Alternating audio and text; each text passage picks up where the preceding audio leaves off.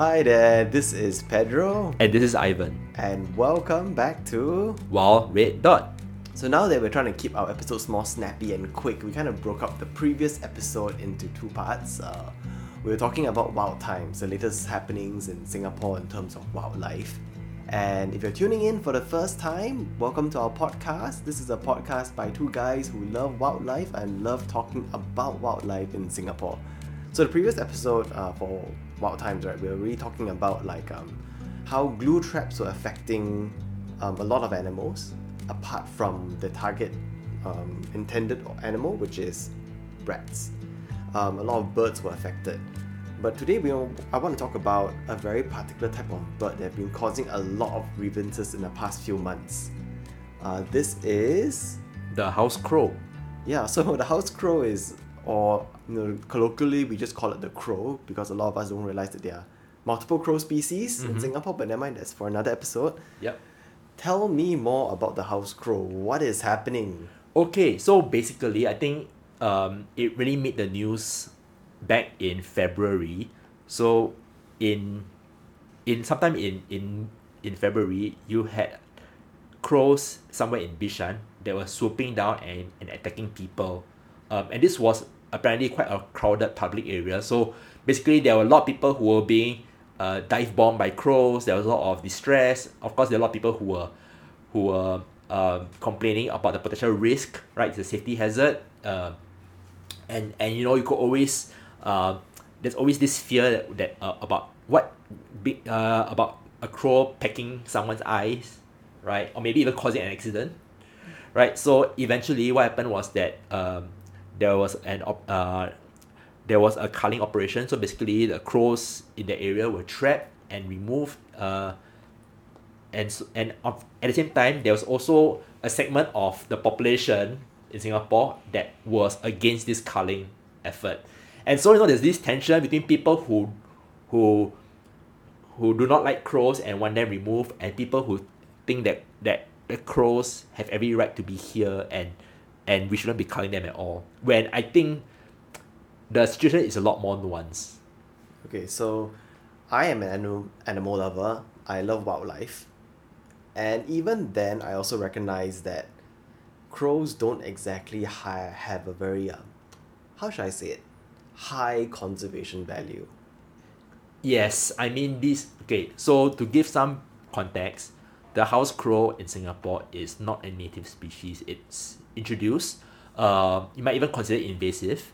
It was brought to Singapore, likely by accident sometime in the 20th century.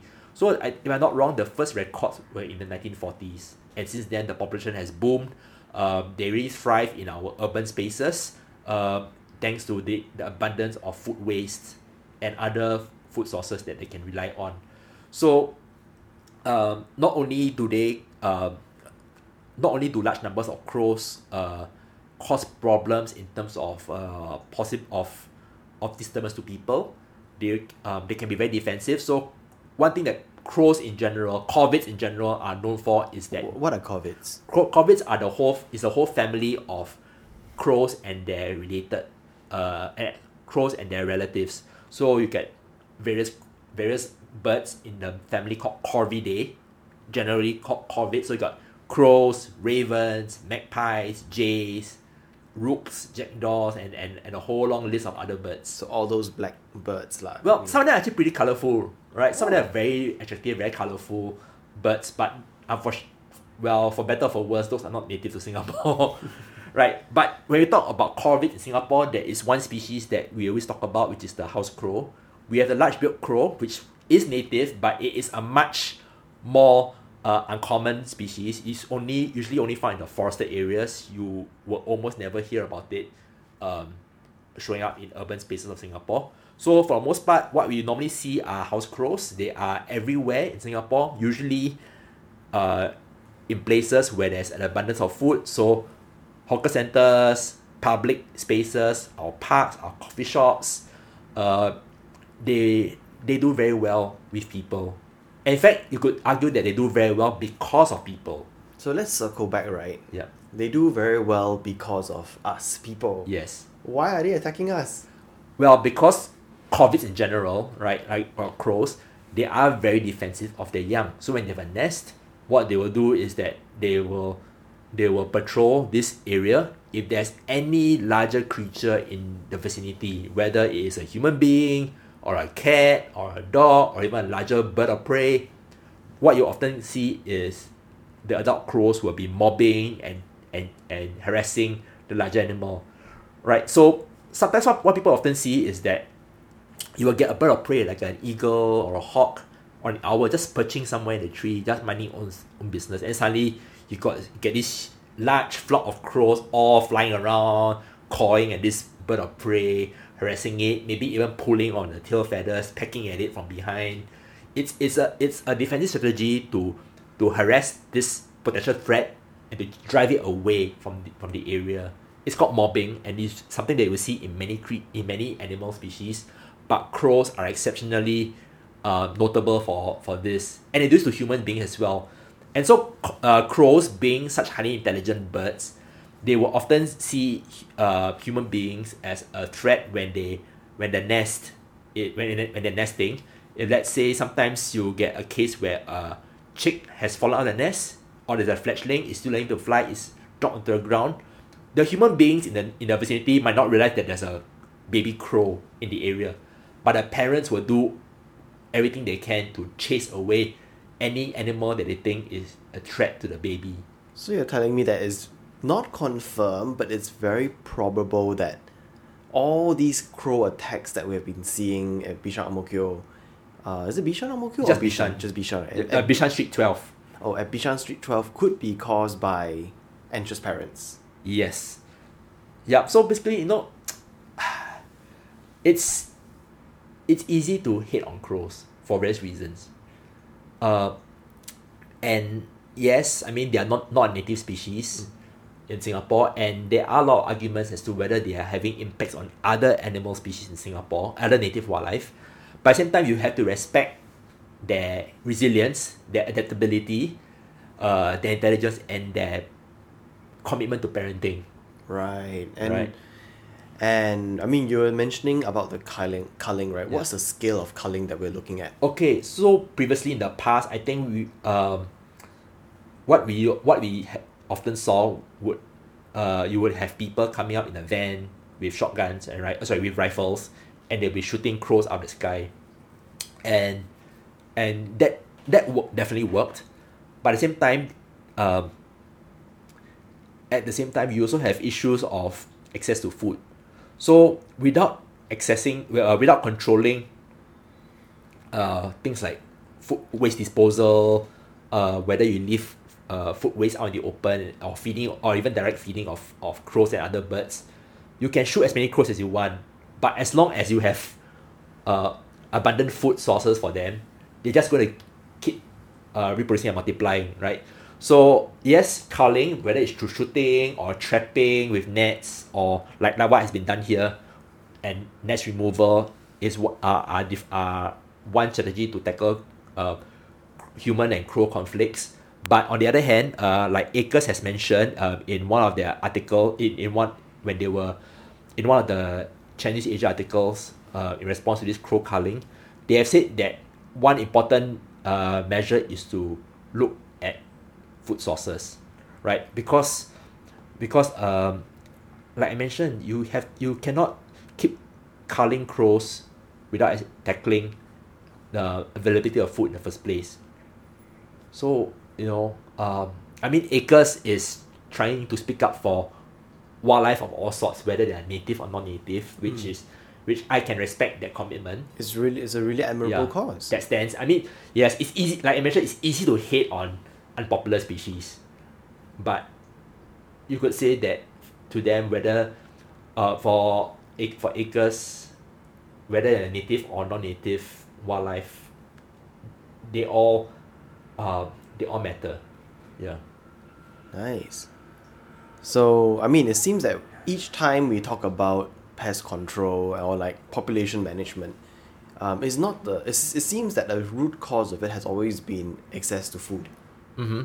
So if we don't control our food, how we keep our food, how we dispose of our food waste, this issue of population overpopulation will always be there. Yes, exactly. I mean, we see the same issue with pigeons, right? Pigeons are another bird that in Singapore that, number one, they're not native, and number two, they cause disturbance and distress to a lot of residents, and number three, they are also caught sometimes quite aggressively, but without tackling things like feeding of pigeons and provision of food, whether through direct feeding, deliberate feeding, or indirect feeding, like when they are able to eat exposed garbage and food waste.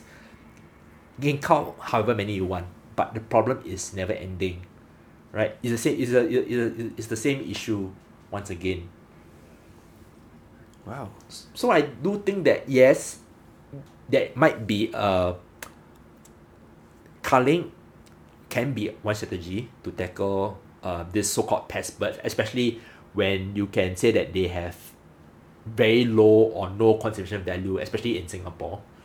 But at the same time, we also do need to look into other measures to tackle this problem, because we can't keep throwing money at the problem in terms of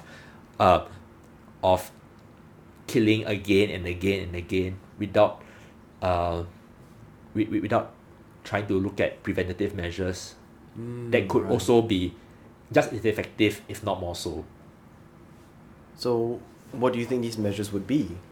I mean, number one would be better waste management, right? So once you have less food out in the open, the ideal situation is that you will have fewer, you will have less food available for these birds, and so as a result, their populations will eventually decline because they're not eating as well, and they are not reproducing at such a high rate. So that's number one thing, right? Of course, in places where there's deliberate feeding, we do need to look into enforcement, right? Clamping down on these practices, because as you see in so many cases, people might think they're doing an act of kindness to animals, but feeding wild animals usually leads to human-wildlife conflict, and it usually ends very badly for the animals involved, which is not their fault. They're just taking advantage of human behavior. Yep. Right? But it's the humans that we do need to control and manage better rather than the animals in these situations. So I do think that these are the two main issues. There have been some strategies to look at ways to provide the birds with some form of contraceptives and all that, but I think those are still quite experimental, and I'm not too sure whether those can be scaled up to really deal with larger populations. And like what you said, all these things are more of knee-jerk mitigations rather than going to the holistic root cause. Yeah. So, as with the rats that we previously talked about, as with maybe even wild boar, maybe the long-term solution is really holistically us learning how to work with these animals, live with these animals in our green spaces. Yes, definitely. It's all about trying to find an easy balance. Yes, there will be a lot of ups and downs along the way, and I think it's very easy for people to say, oh, let's kill them all, and that kind of thing. But at the same time, I don't think anybody who is actually involved in this line of work is innate to kill animals. Yeah, that's true, and I think people who often say that don't really mean it. Yeah. They often probably just mean as a sweeping statement because of annoyance, because of frustration. But I really do believe that deep down, none of us actually wake up every morning wanting to kill animals and kill wildlife. Yes, exactly. And I think that's why it's such an exciting time to be in Singapore, because we are really seeing rewilding in the process. We're seeing wild animals, spring back into I would say even blooming in certain areas. So it would be nice to see how we can navigate this in the future. Yes, it is going to be very contentious. Hopefully we are both in it for the long haul. Hopefully, we shall see. Yeah. And I think on that note, let's wrap up this episode of Wild Times. So thank you for listening. I think it's been a fun few episodes that we recorded at once. And once again, I'm Pedro. And I'm Ivan. And this is Wild Red Dot.